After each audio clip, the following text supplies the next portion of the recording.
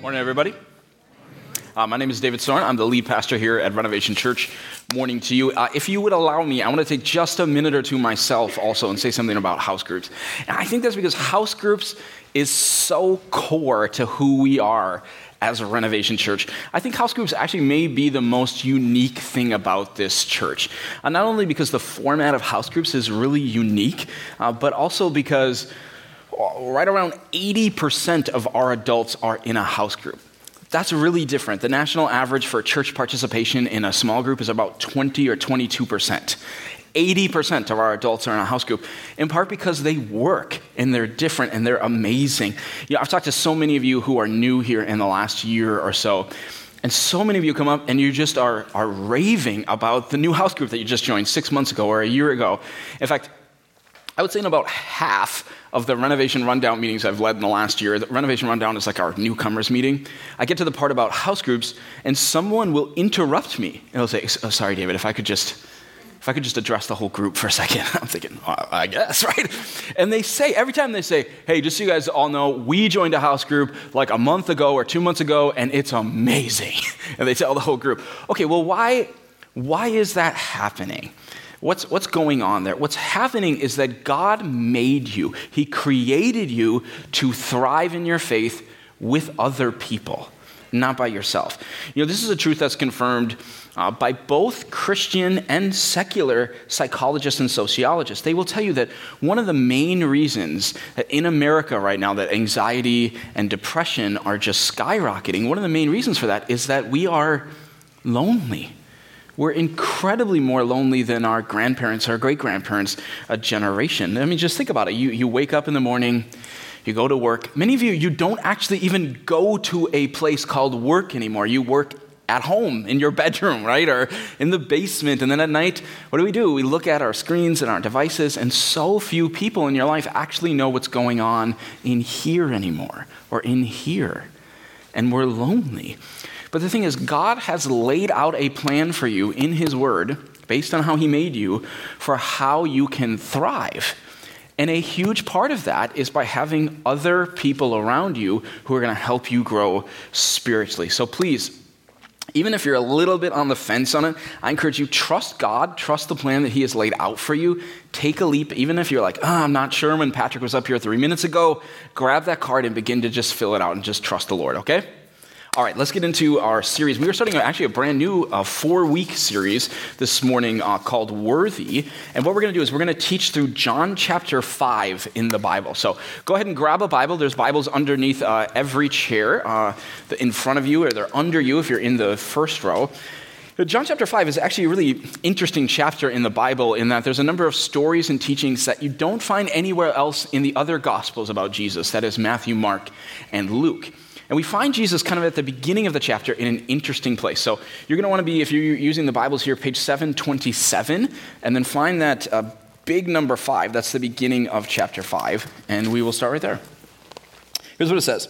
It says, sometime later, Jesus went up to Jerusalem for one of the Jewish festivals. Now, there is in Jerusalem near the Sheep Gate. The Sheep Gate is this. So the temple in Jerusalem, around the temple, there was a big basically wall, and the wall had different gates into it, and they all had names, and one of the gates was the Sheep Gate. It's actually where they led in the sheep for the sacrifices. So the Sheep Gate, a pool, which in Aramaic, that's the language they spoke, is called Bethesda, which is surrounded by 5 covered colonnades. Here, a great number of disabled people used to lie: the blind, the lame, and the paralyzed. Now, a couple quick notes here. First, notice that our story today is going to take place at a pool called Bethesda. Fascinatingly enough, for many, many centuries, skeptics would always point to John chapter 5, and they would say John chapter 5 is the perfect example of why the Bible is not true, and it just simply isn't accurate. And here's what they would say. They would say, people for centuries have been walking around the temple area in Jerusalem where it used to be, and there is no pool or colonnades, so obviously the Bible is fairy tale, it's fanciful, it's not true. Well, in 1888, there was an archaeologist by the name of Konrad Schick, a German archaeologist. Guess what he dug up right next to the Sheep Gate in 1888?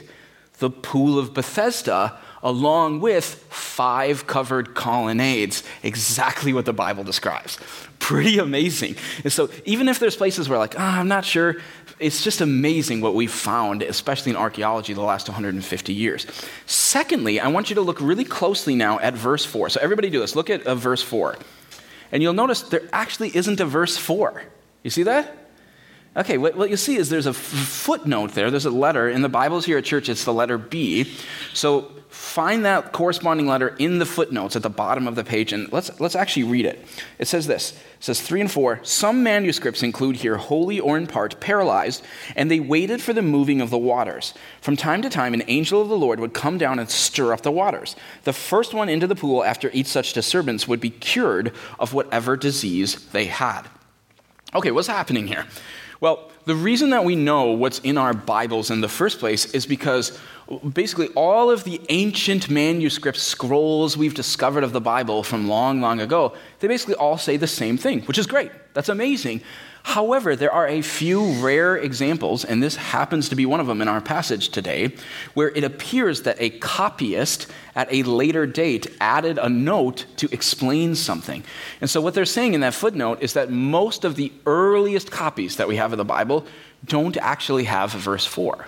So it's likely that verse 4 isn't actually in the Bible. Now, if you have a really old translation like the King James that was written 400 years earlier before we had more of these manuscripts dug up, you're going to find verse 4 in there. But in here, just because people might have some familiarity with it from the old versions, it's not in there. However, it's not actually something to really fret about too much because verse 4 is actually still probably true because it's reconfirmed by the following verses. So let me keep reading and I think it'll make more sense. So we're at verse 5. It says, one who was there had been an invalid for 38 years. When Jesus saw him lying there and learned that he had been in this condition for a long time, he asked him, do you want to get well? Sir, the invalid replied, I have no one to help me into the pool when the water is stirred. While I'm trying to get in, someone else goes down ahead of me. Then Jesus said to him, get up, pick up your mat, and walk. At once the man was cured. He picked up his mat and walked. Okay, a couple of things here. Firstly, you see, if you look at verse 7, we see actually the same point and the same story that we read in our footnote. It's reinforced. And apparently there was an angel that would come and stir up the water of the pool of Bethesda, and the first person in would get healed. Now, it sounds kind of like an odd story, right? Like kind of an odd healing, I guess. But yet, when you read through the entire Bible, you see all sorts of unique and odd healings, right? In the book of Acts, people were getting healed because they touched an apron that Paul touched, right? In the Old Testament, Moses holds up a bronze snake, and people who look at it get healed. Naaman gets healed of his leprosy because he dips in the river 7 times. Like, there's no clear-cut formula here to God's healing. But you have this invalid. And as an invalid, this basically means he's very, very sick. I mean, he can barely move. He's not very functional. He's been this way for 38 years. And somehow he's found his way to the pool at Bethesda because he wants to be healed.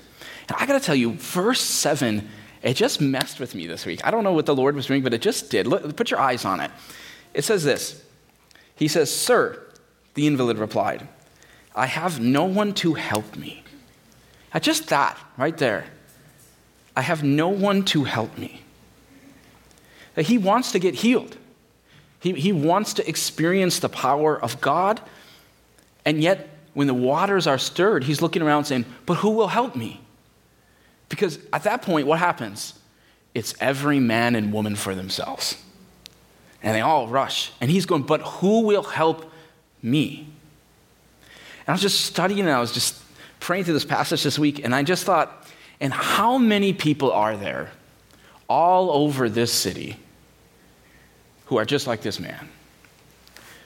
Men and women that are looking for answers, they're looking for help, but no one will help them. You know, in a middle-class suburb like this, you know, we don't have a lot of people who are in deep, deep poverty like this man, but we have a lot of people who are in spiritual poverty. I don't know if you've seen, they updated the green city limits signs for Blaine. Anybody notice that? Do you see how many people live here now? Anyone know? Rounded? I'm sorry, I love details. I know stuff like this all the time. So over 70,000 people live in Blaine now. Incredible. And surely in a city this size, there are absolutely people that are going, who will help me? There are people in this city who right now, this week, they are watching their marriages disintegrate in front of their eyes. And they're thinking, who will help me? I don't want this to happen, but I don't know what to do. Who will help me? I mean, how many of you have neighbors that drive by you? You see them driving home at the end of a workday, right? And they see you, and what do? They're very suburban, so they go like this, they go, right? And what happens when they get by you? Do you know what happens? For most people, they go like this. And many of them, they go into their garage, and they deal with whatever they're dealing with, which for a lot of people, the hidden things, especially in a suburban area like this, we don't share it. But in here, life is hard. And there are many, many people in this city, we don't have to go to a different country, in this city, that are thinking, who will help me? I don't know what to do. And as Romans 10 so famously says in the Bible, how can they believe in the one whom they have not heard?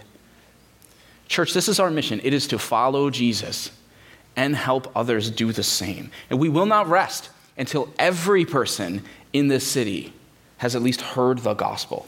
And there are so many around us that they're looking for help. They're looking for God. But I think they're kind of like the man in this story. Like they're looking for something, but they don't truly really know what they're looking for. Like that man, what he thought he was looking for was just someone to help him get to the pool, not understanding that the very thing that he was truly needing was the man standing next to him. And our mission is to help people realize that, to realize just how worthy Jesus is. That's a major theme of this whole chapter. You know, next Sunday for our church is a family fun day. It is a huge outreach where we are going to share the gospel, the good news of Jesus, with so many people right from our community. So if you're unfamiliar with it, after each service here, the kids are going to get a wristband as they kind of leave their rooms to go to the inflatable zone there. Every kid, every adult will also get 2 free tickets to get food truck items. We're going to have a ton of food trucks there. So right after the service you attend here, you and the unchurched person you are bringing with you will leave this service, and you'll get in your car, you'll go across the street over to Sunrise Elementary, and that's where we're going to have this huge field of inflatables and a ton of food trucks. Now, I know actually well over half of you are new since we last did this event. And so what you might not know is this event is actually our biggest outreach of the year next to Easter, and it's not far behind it.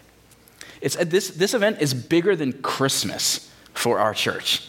And the pre-registrations that have been coming in so far are just jaw-dropping. So first-time visitors have to pre-register. You don't have to pre-register, so please don't, because I'll throw everything off, right? But the first-time visitors, they have to pre-register, and they're doing so at such a crazy rate that as our staff began to kind of run the numbers and look at the data this week, about Wednesday into Thursday, we realized we're going to be absolutely, totally full. Totally full. And so we began praying about adding a 5th service to make room. So we have chairs here this is a normal Sunday, right? Take a look around. We're going to have a huge outreach. How are we going to have seats for your friends, for your family members? Many of you have already told me, like, my brother is coming. I can't believe he's coming. My neighbor is coming. I can't believe they're coming. We have to have a chair for them, okay? And so we began processing through, how are we going to do that? But honestly, if I can just be totally vulnerable with you, we wrestled with it. I wrestled with it. We already didn't have enough volunteers to do 4 services. It's a lot of work. It's a sacrifice. I don't think I've actually ever preached 5 times in a row on one day. I know this is really hard on our staff. Our staff, as this church is growing at like a meteoric rate right now, they're tired. They're exhausted. And yet it seems like every 30 minutes, I can see it on my computer, there's a little ping. There's another family that registers. And then again and again.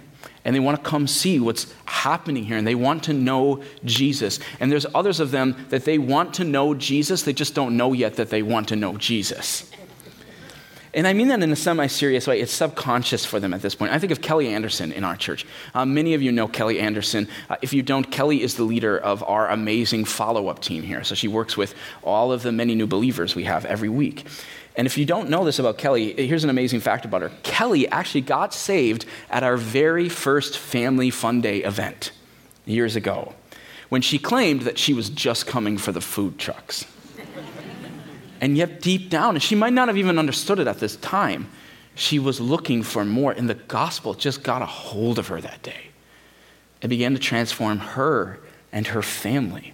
And I just think, how many other Kellys are there in Blaine and beyond right now that God can do that with next Sunday? How many people are looking and they're saying, who will help me? I will tell you who, we will. And so we're going to add a service at 2 o'clock next Sunday. That's okay. Pronto Pups takes great at about 3:30 or so it'll be fine. But one of the reasons that I want you to understand that this is such a leap of faith for our church is because we just need an incredible amount of people. It's not like we just say, well, add another service, and it just happens, right? So in order to pull this off, we figured out at the end of last week that we would need 128 more volunteers. So we mentioned a few weeks ago that we needed 100 some, and we were filling about 30 spots per week. We needed to fill 128 spots in about 3 hours this morning. And so just to give you an update, I just checked. So we had a number of people sign up to help this morning at first service. We were at 128. Now we need 77. So progress. We're on our way there. What we actually we need 23 more people to help out at Sunrise Elementary. It's like doing inflatables and parking and cotton candy and all that kind of stuff. And our biggest need is we actually need 54 more people here. Because if you think about it, we're putting on a whole nother service, right? There's parking, there's greeters. Our biggest need actually is for those of you that already serve in Renovation Kids. It's to be in Renovation Kids at that extra service. So we need 77 more people. I don't know how we're going to do that in the next 2 hours, but I tell you all the time to pray the impossible. So we've been praying the impossible, asking God to just show himself in our church this morning. Because this is what ultimately pushed me over the edge as I just wrestled this week. I don't want to be here next week and see a new family coming and having to watch our greeters say, I'm so sorry, we're full. And have that new family walking back to their car saying, but who will help me? And I was just stuck trying to just seek the Lord, saying, like, what do we do? What do we do? And for whatever reason, Luke chapter 10 came to mind. And Luke 10 is the famous parable of the Good Samaritan. And also in that story, you have a man who's hurt. He's laying also by the side of the road. And the first two people, they walk on by, right? Why? Well, because they kind of just don't want to mess with it, right? But they've got their own lives. They've got their own stuff. And quite frankly, they're busy, right? It's the same problem actually in John chapter 5. No one helps the invalid because, well, everybody's got their own stuff, right? It's every man and woman for themselves. And I think sometimes we live that way as American Christians, right? We live in this individualistic consumer society that says, yes, I love Jesus, I love him very much, but I've got my own schedule, my own family, my own things to do. And I just think this is a sacrifice. I know I'm going to, now that we're extending the services, I'm going to miss out on something I was going to do with my kids that afternoon. And I just think, ugh. But at the end of the day, I don't want to live that way. I don't want to miss out on what God can do just because it's hard. And so, church, I just ask you, will you serve with me that day? Even if you already signed up to do kids at 9 o'clock, will you go home, take a nap, and come back at 2 o'clock? If you were serving at 12:45, will you just stay an extra hour? There's a ton of you in this room because so many of you have come even this summer. You actually haven't had a chance yet to kind of step forward into serving with Renovation Church. This is an amazing opportunity. I mean, it's kind of fascinating what's happening here. This is happening almost nowhere else in this entire state. People around us in this city are drowning right now, and for whatever reason, we're not even necessarily going out, and we want to go out and share the gospel, but people are swimming here. And I want you to pick up an oar and be a part of it. So if you're new here, I would say this to you. I don't want you to come next week and just watch people come to Christ. I want you to let God use you to be a part of it and to be on that team. So there's three things I kind of want everybody to do for next week. Number one, this is the biggest thing. Who is it in your life, a friend, a family member, a coworker, that you just need to invite? And you need to have them come. This is one of the reasons people are registering so quickly is because it's an easy Sunday to come try church. Who do you need to bring with you? And if they're going to come, they say to you, hey, I'm coming at 10:15, and you're like, ugh, I'm supposed to be serving that service. Find someone else to serve for you.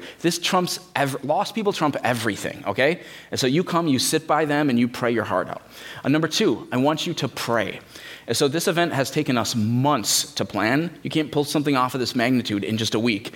We've planned, but now we pray. And so next next week, Pastor Josh and I are actually going to be leading prayer meetings through this upcoming week. So on Monday, Tuesday, and Thursday, we're going to have prayer meetings right here in this room from 6:30 to 7:30. There's children's ministry even provided up to age 8, 9 and above. Just come pray with us, okay? And we want to pray. We'd love for everyone to come to at least one of those. And let's pray the impossible, not just say, hey, we got everything planned. We're going to trust God is going to do that. No, we're going to seek him on it. And then the third thing, so you invite, you pray. And the third thing is just what we've been talking about. Find a way to just serve that day. I want you to get your feet wet in serving and loving lost people. And that's kind of what the next part of the passage goes into, the last 5 or 6 verses. So let's go back to the word now. And we were in the middle of verse 9, right where it says the day. So it says, the day on which this took place was a Sabbath. And so the Jewish leaders said to the man who had been healed, it is the Sabbath. The law forbids you to carry your mat. But he replied, the man who made me well said to me, pick up your mat and walk. So they asked him, who is this fellow who told you to pick it up and walk? The man who was healed had no idea who it was, for Jesus had slipped away into the crowd. I just think that's crazy. That was there. Later, Jesus found him at the temple and said to him, see, you are well again. Stop sinning, or something worse may happen to you. The man went away and told the Jewish leaders that it was Jesus who made him well. Okay, so you have these Jewish leaders. These are primarily, we see in the Gospels, Pharisees. If you're kind of newer to Christianity, you don't know that term as well. The Pharisees were the Jewish leaders that were really, really focused on rules and the law.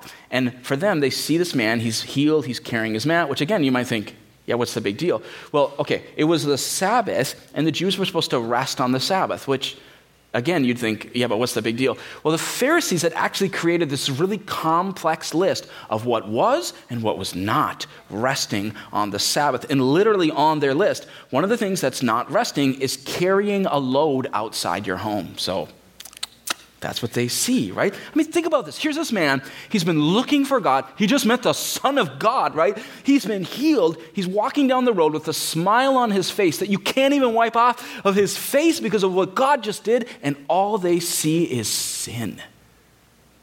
Whoa.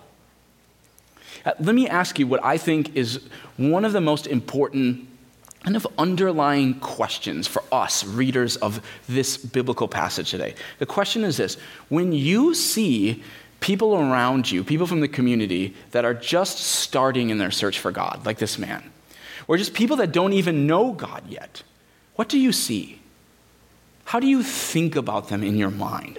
So maybe even think of some real people. When you see people in your extended family or at work, you see people that are making just wrong choices with their family, with their friends, they're going down the wrong path. How do you think about them? How do you talk about them? Or here's another one. Okay, think about like you're watching the news or you're catching up on the news on social media or whatever, and you're reading about people in our culture that are making so many crazy choices. Their values, their lifestyle is so different than yours. When you think about those people, how do you think about them? How do you feel about them? Are you stuck in political mode, like so many American Christians are, where you no longer see people that are hurting, but you see people that are different than you, and your first thought is, those liberals disgust me? You should nervously laugh right now. Those conservatives are just brain dead. How do you see people? How do you particularly see people that don't know God? Do you see people through the eyes of the Pharisees, or do you see people through the eyes of Jesus? Because all the Pharisees can see is a man who isn't living like them. But Jesus sees a man whom no one would help, and his heart goes out to him. I mean, I was struck by this question this week. One of the things we teach in studying God's Word in Renovation U is that when you study a passage, one of the things you can learn is, one of the methods you can use to learn is you ask questions of the passage you study. And so one of my questions for the text this week was, what's Jesus even doing at the pool of Bethesda? Right? Like it's the Sabbath, he's in Jerusalem, he could be resting anywhere, he could be kind of hanging out at the temple. But here we see Jesus, the one that we all say that we want to imitate, and what is he doing? He goes to the place where all of the hurting people are, so he can serve them.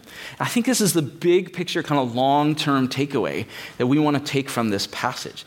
The eyes through which you see non-Christians will determine whether you're compelled in compassion towards them or repelled in disgust. And it's not that Jesus doesn't see their sin. It's not like he's like, oh, sin doesn't matter. I love everyone. He sees it. What does he do at the end of the passage? He confronts the guy about his sin, right? But Jesus looks deeper than just outward sin. And when he looks deeper, he sees someone who is saying, who will help me? Even if they don't even quite understand yet what that help looks like. And I think from a short-term perspective, church, we have an opportunity in front of us 7 days from now to be a people who put God first, above our own schedules, our own preferences, our own comforts, to be a people who put lost people first, because the mission is worth it. You know, I watched the movie this week, 13 Lives. Anybody seen that movie? Like 4 of you? Okay, I actually rarely give movie recommendations, but watch this movie. It's a movie of, you remember when the 13 boys in Thailand were trapped in the cave for 18 days? So they made a movie of it. It's incredible, actually, totally worth watching. And what struck me in the movie was how all the local people from the area were willing to do whatever it took to help get these boys out. Like, they knew they couldn't be in the caves diving for them, but they wanted to be a part of the group, of the team that was going to do something to save them. There's one scene in particular, I don't know, for whatever reason, it just really got to me. So they were trying to divert a lot. It just kept raining and raining and raining, and they're trying to divert a lot of the excess water off of the mountain because it was seeping down into the cave. But in order to do so, all that water was going to go onto the local farmers' fields and essentially ruin their crops, devastate their income. So they get all the farmers together to ask permission first. And the farmers, they get together, they talk, and their spokesperson comes back. And they look to the leaders and they say this, they say, for the boys, we'll do it. Ruin our crop. Why? Because they understood the stakes. And church, we must be a people. Right? We can't do this consumeristic Christianity that American Christians have been caught in for so long, for a generation now. We must be a people that will say, for our city, we will do it. We'll do whatever it takes. And if we live with that mentality, then absolutely, we're going to see people who were trapped get rescued. We're going to see people who were living like they were paralyzed come back to life. Our God can do that. Our God's already doing it. He's been doing it every week this summer and beyond. You know, I just got to tell you, with so many people that are coming next week, and I just know we're going to see so many people come to Christ. Because we've seen this so many times, I can almost guarantee you that next week we're going to see, when the gospel's presented, we're going to see a husband and a wife stand up together and accept Christ. I love when that happens. It happens almost every time when we do a big outreach. They stand up and they open their eyes and they look, and there's their spouse standing up with them. It's beautiful. And as they stand up together, they're going to be wiping away tears from their eyes, just in shock, honestly, at what God is doing, in awe of this love that they're experiencing in their heart. I mean, think back to what it felt like. This love they're experiencing in their heart that they just never previously knew.